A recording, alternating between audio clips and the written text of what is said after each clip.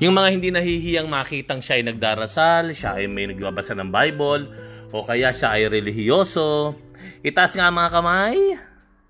Welcome to Father Jade Shares, where I share some reflections for the daily gospel reading. Today is Saturday of the 28th week in the ordinary time, and our gospel is the gospel according to Luke chapter 12, verses 8 to 12. Jesus said to his disciples, I tell you, everyone who acknowledges me before others, the Son of Man will acknowledge him before the angels of God. But whoever denies me before others will be denied before the angels of God. Everyone who speaks a word against the Son of God will be forgiven, but the one who blasphemes against the Holy Spirit will not be forgiven. When they take you before synagogues and before rulers and authorities, do not worry about how or what your defense will be, or about what you are to say, for the Holy Spirit will teach you at that moment what you should say. I'm not sure kung maraming nagtaas ng kamay sa inyo o maraming tao na hindi nahihiya na siya ay makilalang relihiyoso, malapit kay Lord, hindi nahihiyang magsalita ng quotations from the Bible, verses from the Bible, hindi nahihiyang makitang may rosary siya, at merong mga hindi nahihiyang makitaan ng mga religious articles or mga novena prayers sa mga bag nila, no? Some sadly for merong pag-aatubili, no, merong parang pag-aalangan na makilala sila as such, no, na malapit kay Lord, na nahihiya minsan na mag-post ng mga religious quotations. May ganun po talaga. But no, tanungin mo kung kaninong Korean band siya, ay nako, talaga, no? Talagang ipagsisigawan sa mundo kung kaninong Korean band siya, kung sino ang paborito niyang NBA basketball team. And at others were talagang so straightforward and blatant on saying na therefore they believe in like for example on mercy killing, euthanasia. Napaka vocal nila about yung capital punishment, no? Mas vocal pa tayo, parang mas marami pang ganoon, ano. Maybe because an explanation for that, it's because of course the evil, yung namang masama, yung kalaban ng Diyos ay talagang kumikilo sa mundong ito, and that's why in the gospel the Lord was so clear and was even very strong when He spoke to His disciples, saying na kung sino sa inyo ang kikilalanin ako sa harap ng iba, ay kikilalanin din naman ng anak ng Ama at sa harapan ng mga anghel ng Diyos. Pero kung sino man ang ipagkanulo, ipagkatatwa, ikahiya ako sa harapan ng iba, ay ikahihiya rin sa harapan ng Diyos at ng kanyang mga anghel. This has been an issue, no? for so a long time, and for many people.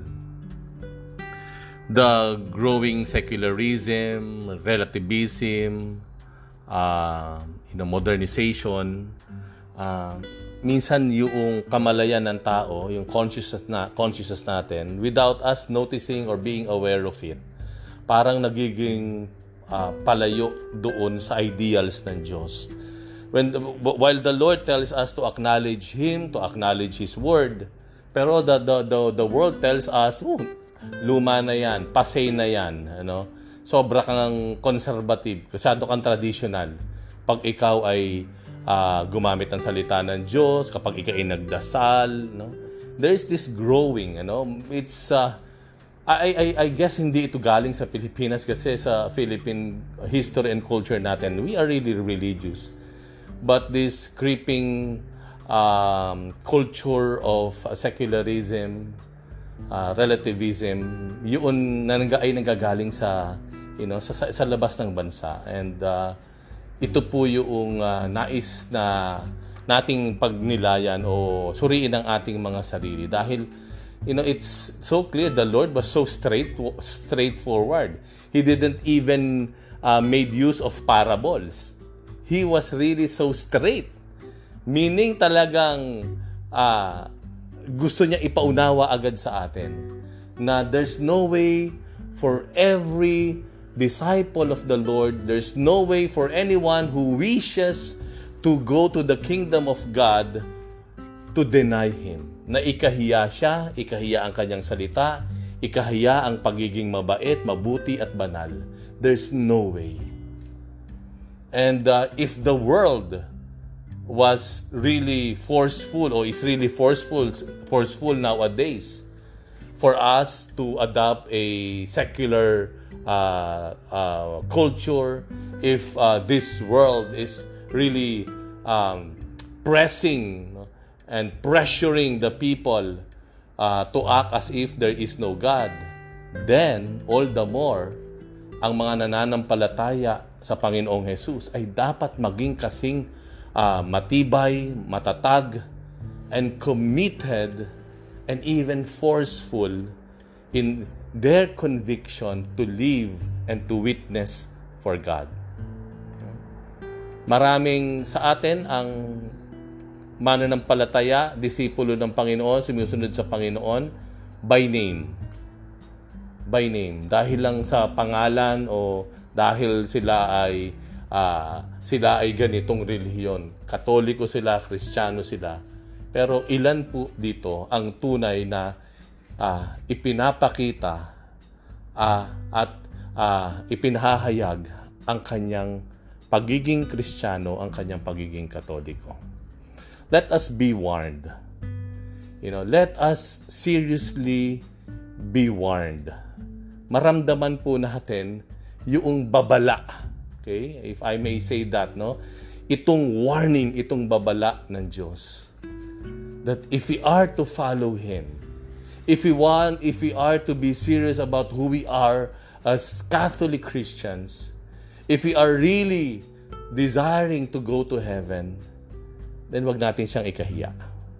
Wag natin ikahiya ang ating pagdarasal ng rosaryo. Huwag natin ikahiya na tayo ay malamang nagsisimba regularly. Huwag natin ikahiya na tayo ay susumikap magpakabuti at magpakabait. Huwag natin ikahiya.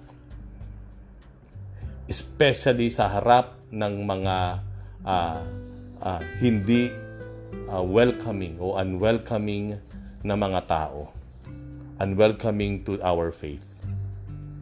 Because the way we treat the Lord today will be the same way we will be treated pagdating ng panahon. Meaning, kung hindi natin siya ikahihiya sa panahon ngayon sa harap ng mundo, hindi rin tayo ikahihiya sa harapan ng Diyos at ng kanyang mga anghel. And we pray. Lord, allow us to feel the seriousness of your warning. Allow us to feel the weight of your warning.